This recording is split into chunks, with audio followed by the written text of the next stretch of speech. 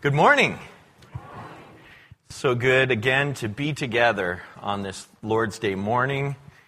We're in the middle of our FACT event. Had a great day yesterday. I won't introduce the theme for the sixth time today. We'll just keep rolling through it. So I want to start with a playlist, and young people, bear with me here. This is a playlist of old songs. And we used to make mixtapes out of playlists, and then we made mixed CDs, and then now you make Spotify lists or whatever. But I want to talk about a few songs that talk about life. That life is actually hard for everybody. It's hard for kids. Hard for middle-aged people. It's hard for singles in their 20s. It's hard for newlyweds. It's hard for old people. It's hard for newly retired people. It's hard for people in a nursing home somewhere. Doesn't mean that life doesn't have good things.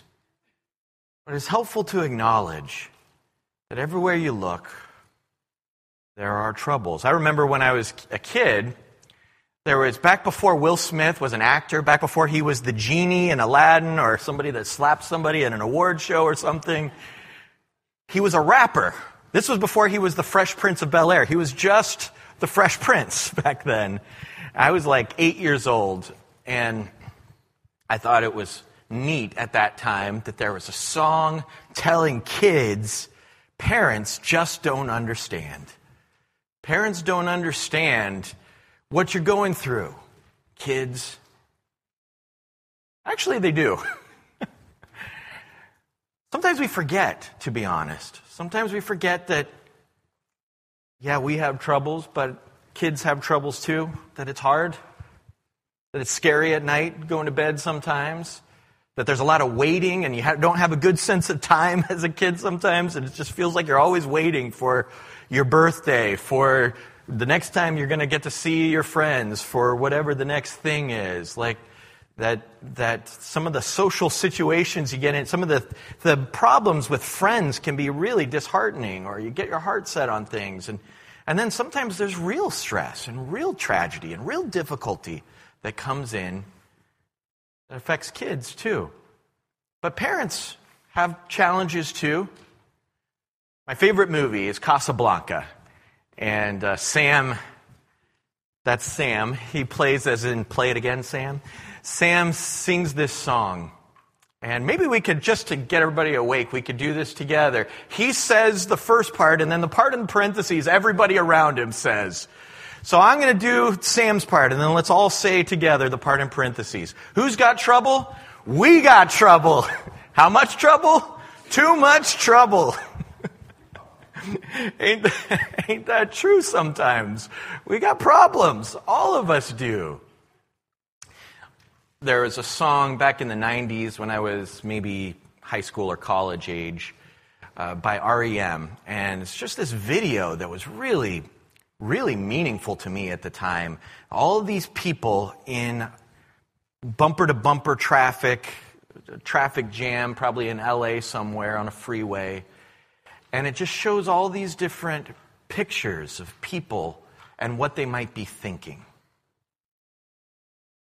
There's a man, looks like a truck driver. All it says is 17 years. You don't know what he's thinking, but something. 17 years. There's a picture of a man who's trying to figure out why God hasn't answered the prayer that he's been asking. There's this woman says, there's nothing I can do. Little kid thinking you die and you turn to dust, thinking about mortality already at a young age. This woman says, nobody can see me. And the song says, when the days are long and the nights are yours alone, you're just sitting by yourself, just processing, just thinking alone about all of this. Hold on. Everybody hurts. Everybody cries sometimes. Our memory verse might not seem to go with this theme, but I think you'll see that it does. Our memory verse is that a disciple is not above his teacher, but everyone, when he is fully trained, will be like his teacher. We want to be like Jesus. And he's training us how to do that. And did you know that Jesus hurts too? There's a song that my dad used to love. It would get us both choked up because you know how it is when your dad gets choked up. You know, strong men don't cry very often, and when he gets choked up, then I start getting choked up. And the song is, Does Jesus care? Does Jesus care when I'm alone? Does Jesus care when I'm carrying a burden that no one else knows about? And the refrain is, oh yes, he cares. I know he cares. His heart is touched with my grief. We studied yesterday, all the classes, in fact, studied about the story of Lazarus. And there's this short memory verse. This short verse, not our memory verse, but it's easy to memorize. It's my favorite memory verse to remember because it's so easy as a kid. Jesus wept. Jesus wept. Jesus wept for his friends. He knew he was going to raise Lazarus, you know? But he looked around at Mary and Martha mourning. He looked around, I think more broadly maybe, at the tragedy of death, at the grip that death has on people all over. And he cried. He broke down and he cried. Hard to think about Jesus crying.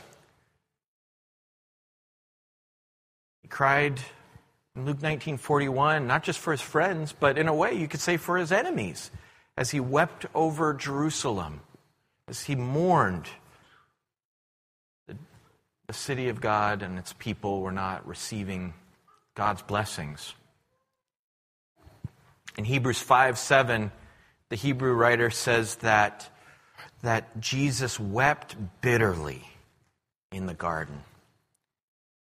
He wept bitterly as he thought about what he was about to do the next day. Tonight we're going to have one of those nights with the Bible stories where we invite the kids to sit up front. That'll be the conclusion to fact. And we're going to look at 3 stories, one about obedience, one about love, and one about service, like we've been looking at. But 3 stories that all happen in Jesus' last 24 hours. And you think about that night in Gethsemane, him alone, his friends are sleeping. You think about him in his body physically changing, his body becoming overwhelmed with the tax of the stress of what's about to happen. A few verses before that, in Hebrews 4:15, Jesus says, or the Hebrew writer says of Jesus, that he can sympathize with our weakness, all the things that make us weak, because he's gone through everything that we go through. We have a saying in our house, I don't like how emotions make me feel. Anybody relate to that? I just don't like it. Even happiness can sometimes be too much. I just want everything to be okay, just like even. I don't like how emotions make me feel, and especially those dark, difficult ones. I don't like how that makes me feel. Everybody goes through these things. Jesus went through these things. And if we look at how Jesus went through these things, we can learn how we can navigate all the difficulties, all the storms of life. We can calm the storm, or perhaps more appropriately, let the Lord calm the storm. We can walk through the storm whenever there is no calm. It's just chaos. I love that passage in Isaiah that says, though you walk through the waters, I will be with you. Though you walk through the fire, the waters will not overwhelm you, the fire will not burn you, I will be with you. Speaking metaphorically, of course, figuratively, about when we go through trouble. We will go through trouble, but God will be with us and He will help us. We have to learn from our Lord how to navigate these difficulties. So this morning, all of our classes looked at the day that Jesus fed the 5,000. Matthew chapter 14. It's also in Mark 6. It's in John 6. It's in all of the Gospels, actually. But it helps to step back. The story stands alone. There's a lot there. But it helps to step back and look at the rest of the context of what is happening to Jesus that day. It seems to me that the gospel writers, as we read what the inspired apostle Matthew is writing in Matthew 14, or what Mark is writing, want us to get a window into the heart of Jesus, who He is, so that we can follow Him, so that we admire Him, so that we love Him, so that we see what humanity looks like when it's right, at its best. And it doesn't look like sitting in a monastery with perfect serenity at every moment. You might think that, right? You might think that the perfect situation for humanity would be absolute, perfect, bliss at every moment. Someday we'll have joy beyond measure, but this life, when it's lived at its very best, is full of ups and downs. And we navigate those ups and downs either in the best way, or we can get swept up and swallowed up by the storm. There's a song I think of sometimes that just plays in my mind. You had a bad day.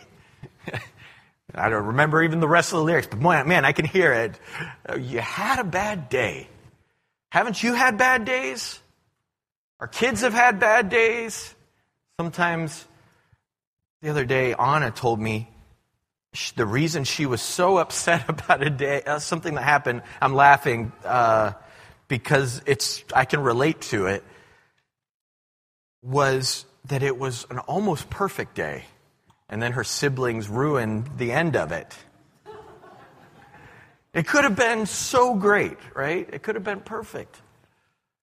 And then sometimes our kids have rough days with their friends, with life, with bad things that happen. Sometimes we all have rough days.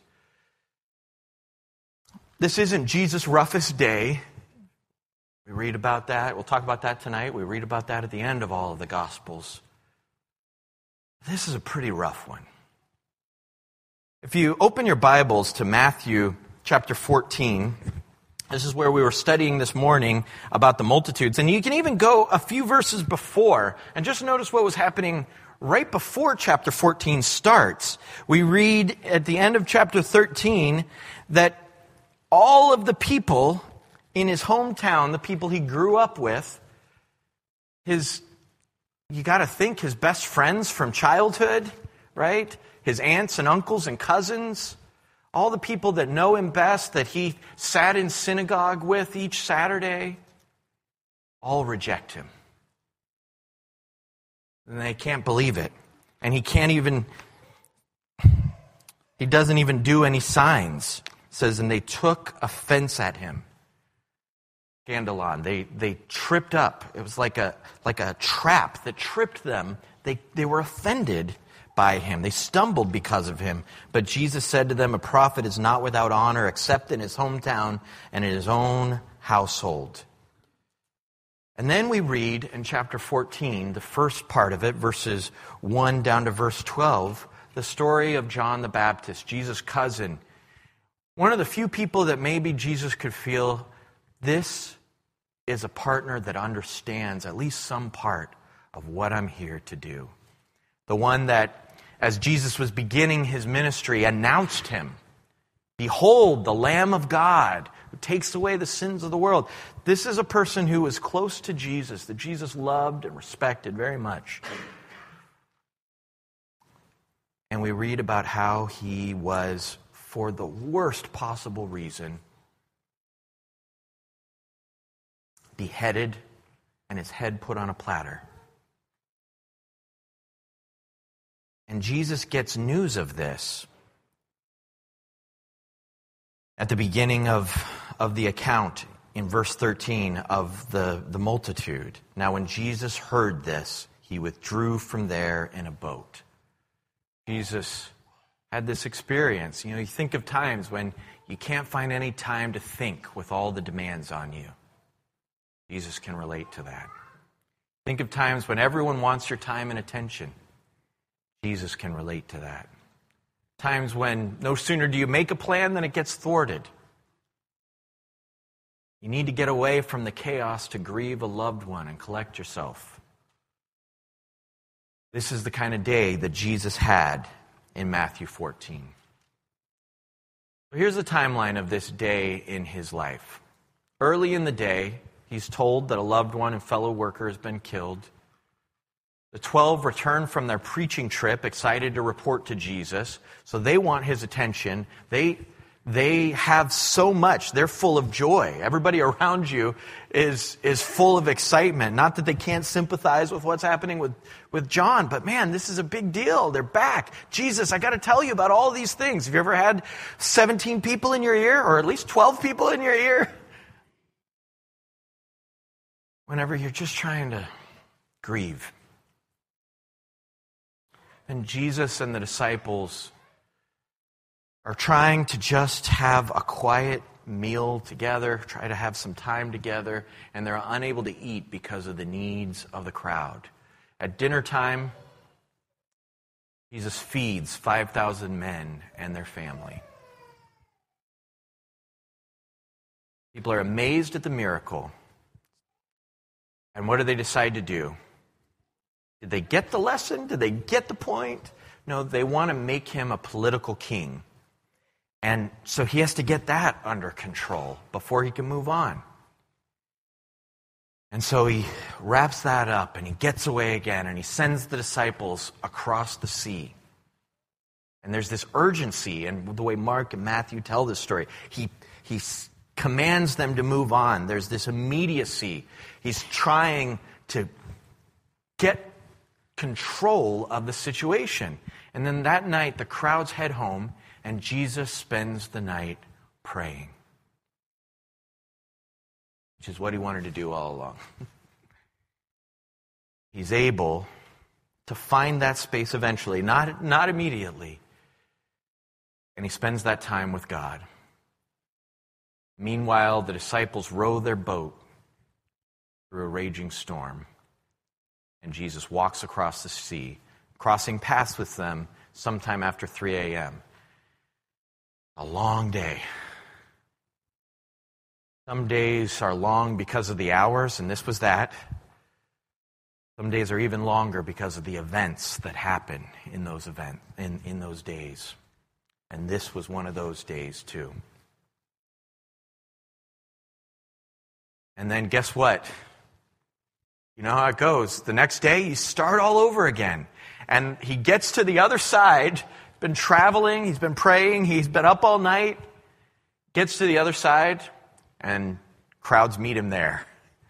And start the whole work again. It's a tireless job. There's a song that we sometimes sing, "Oh God, you are my God." Sometimes by step it's called, "Oh God, you are my God, and I will ever praise you." The first verse to that is an interesting one. We don't usually sing it. It's from Jesus' perspective. It says, "Sometimes the night was beautiful. Sometimes the sky was so far away. Sometimes it seemed to come so close you could touch it, but your heart would break. Sometimes the day would come too soon. Sometimes the work was so hard. There was so much work left to do, but so much you'd already done. Oh God, you are my God, and I will ever praise you. Oh Lord, you are my Lord, and I will sing of you in the morning, and I will learn to walk in your ways. Think of Jesus and the work that he did every day, and what he did in a body that was tossed around by the same kind of crazy chemical influx that we have, right? The same kind of emotions and hormones and physiology and heart that we have. And he did so much, and he did it all the right way. So how does he do it? I think there's two key verses here. They're in Matthew and Mark, but let's look at the Mark ones. Mark chapter 6, verse 34 says, when he went ashore, he saw a great crowd, and he had compassion on them because they were like sheep without a shepherd. And he began to teach them many things. He saw this crowd and he thought, they are so lost.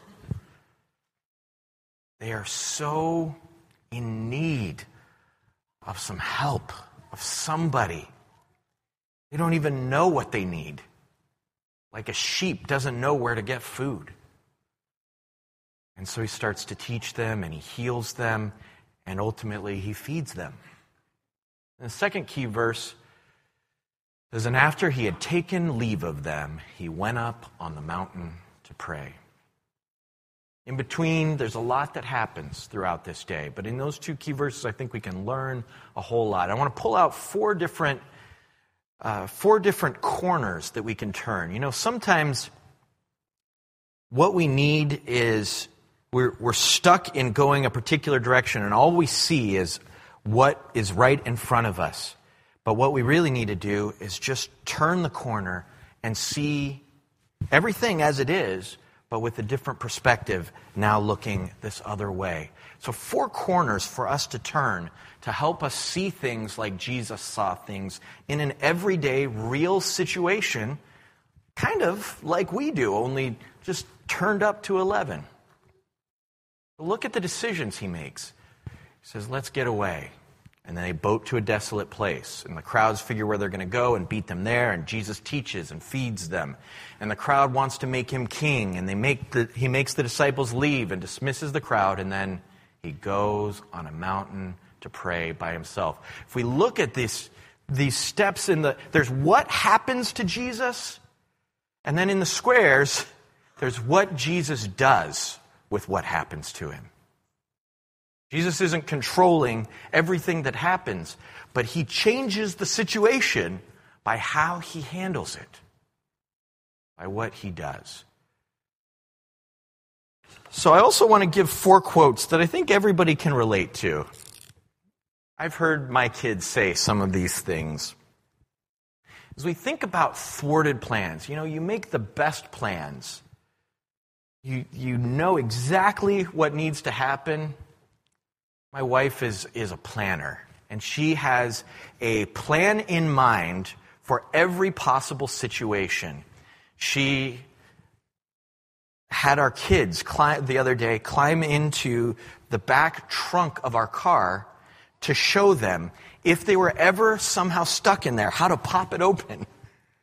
She has thought through with me, what happens if the car goes into water? How do you get out? You see that happen in movies. I don't know how it happens really. A plan for everything. I try to plan out things to avoid bad situations and make things work. But sometimes you look around at your plans and you say,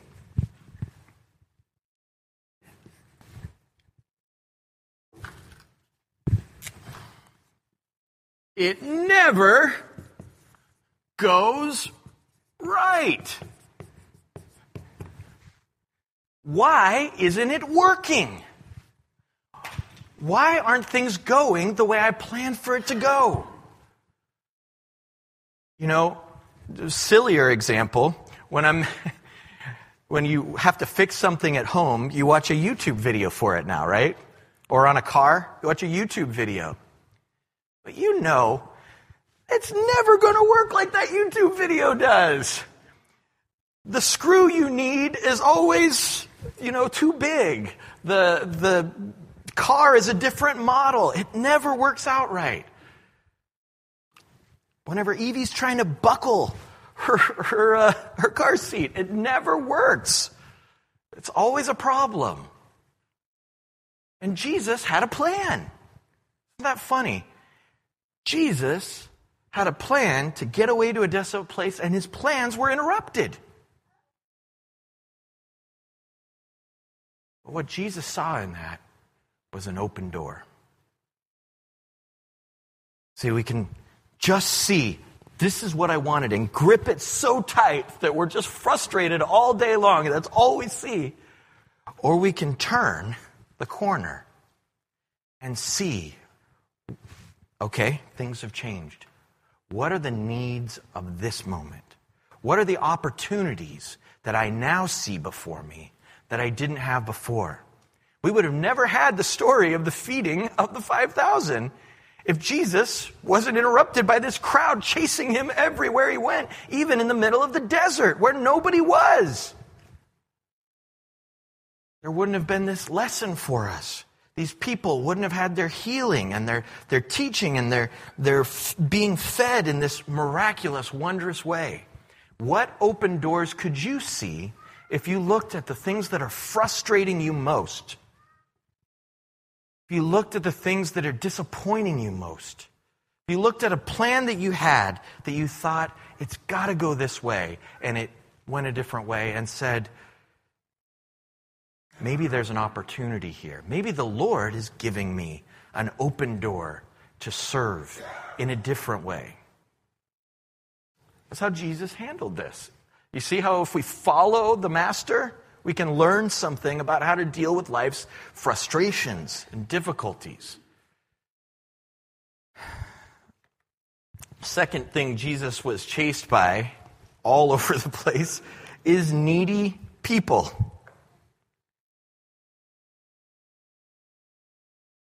Our kids really aren't supposed to say this, but I've heard it. Speaking to their siblings, leave me alone.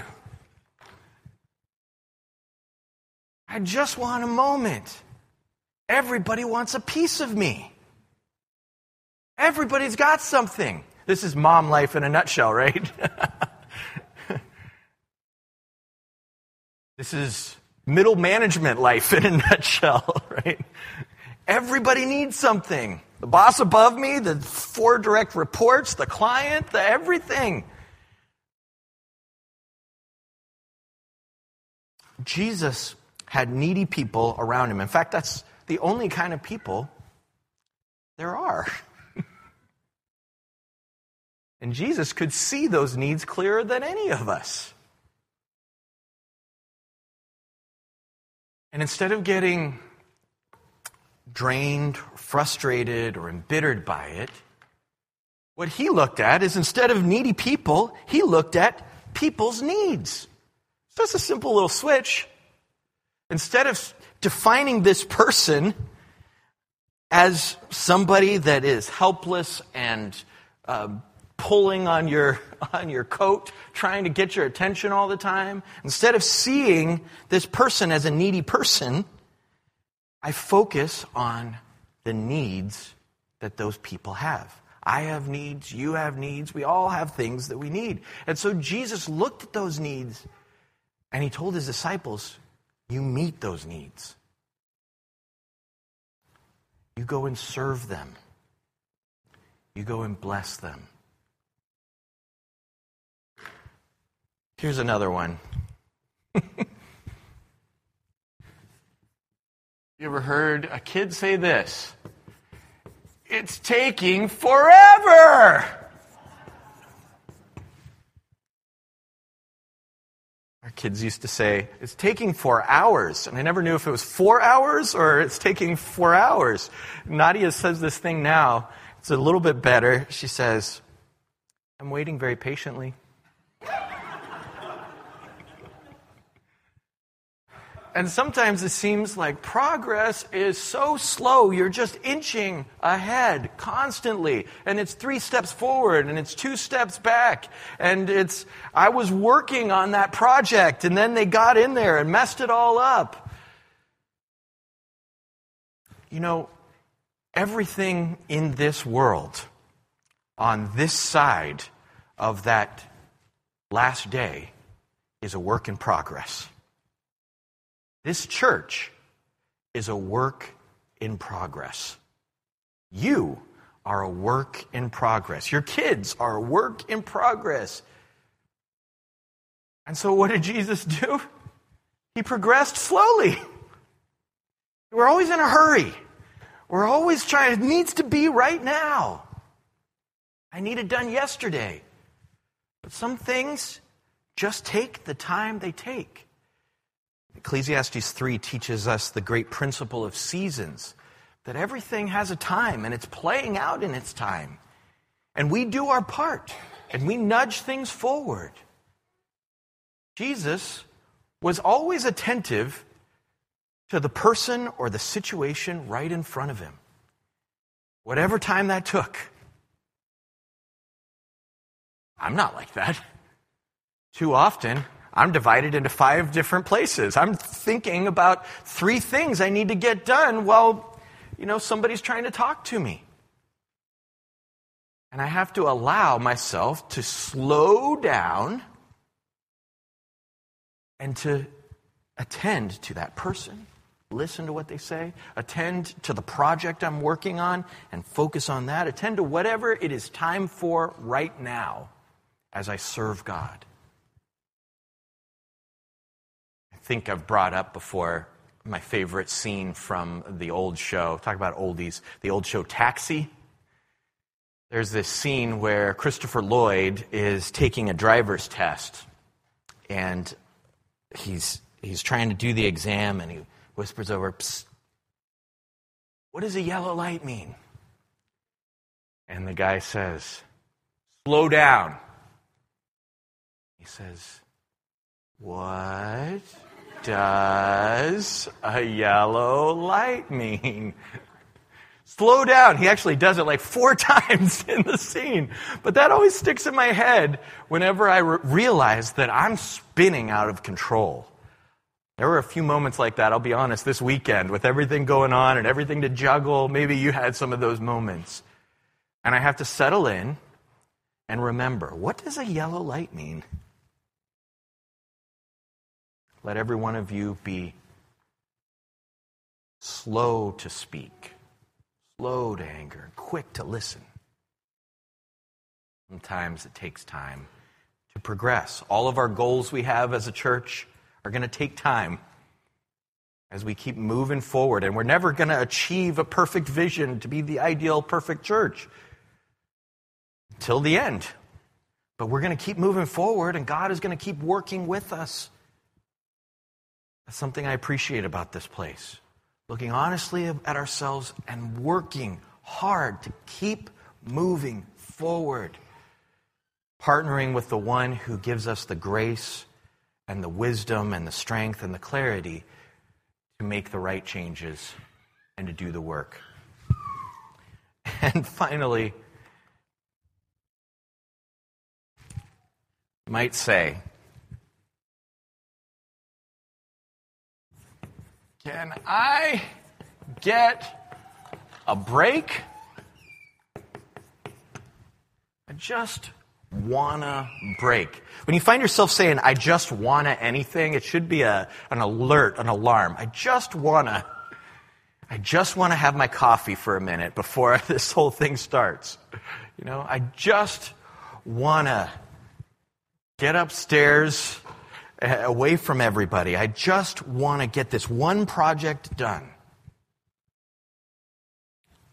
I just need a break. And we do need breaks.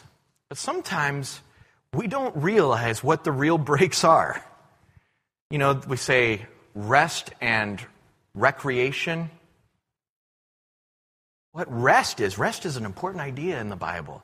It's about being under the ordered leadership of God, That's what, if you do a study of what rest is, under the ordered leadership of God, the people of Israel found rest in Canaan. They had these blessings and this fruitfulness and this order that came upon them.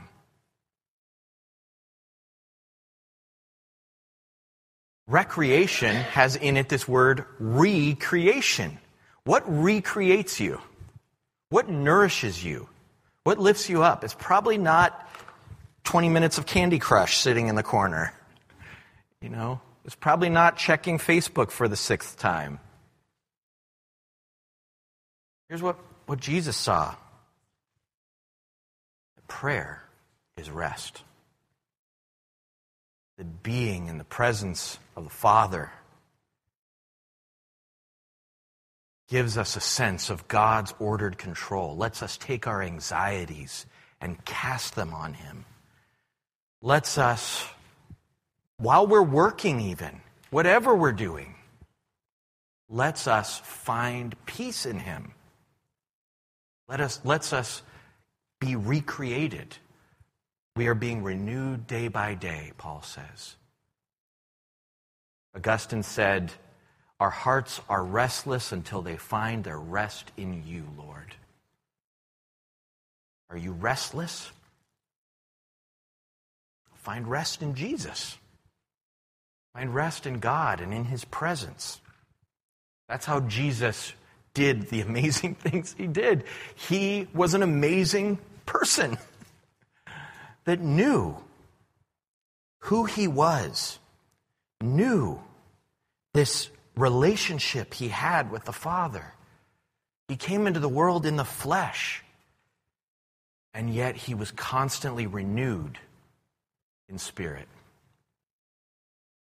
At the end of this story, we find, and this is a whole other lesson, but we find this idea of getting out of the boat and trusting and following Jesus. Jesus calms the storm. Here, Matthew also tells us the story of Jesus walking on water, of Jesus saying to them as He comes to the disciples in the midst of the storm, take heart, find courage, whatever the storm is.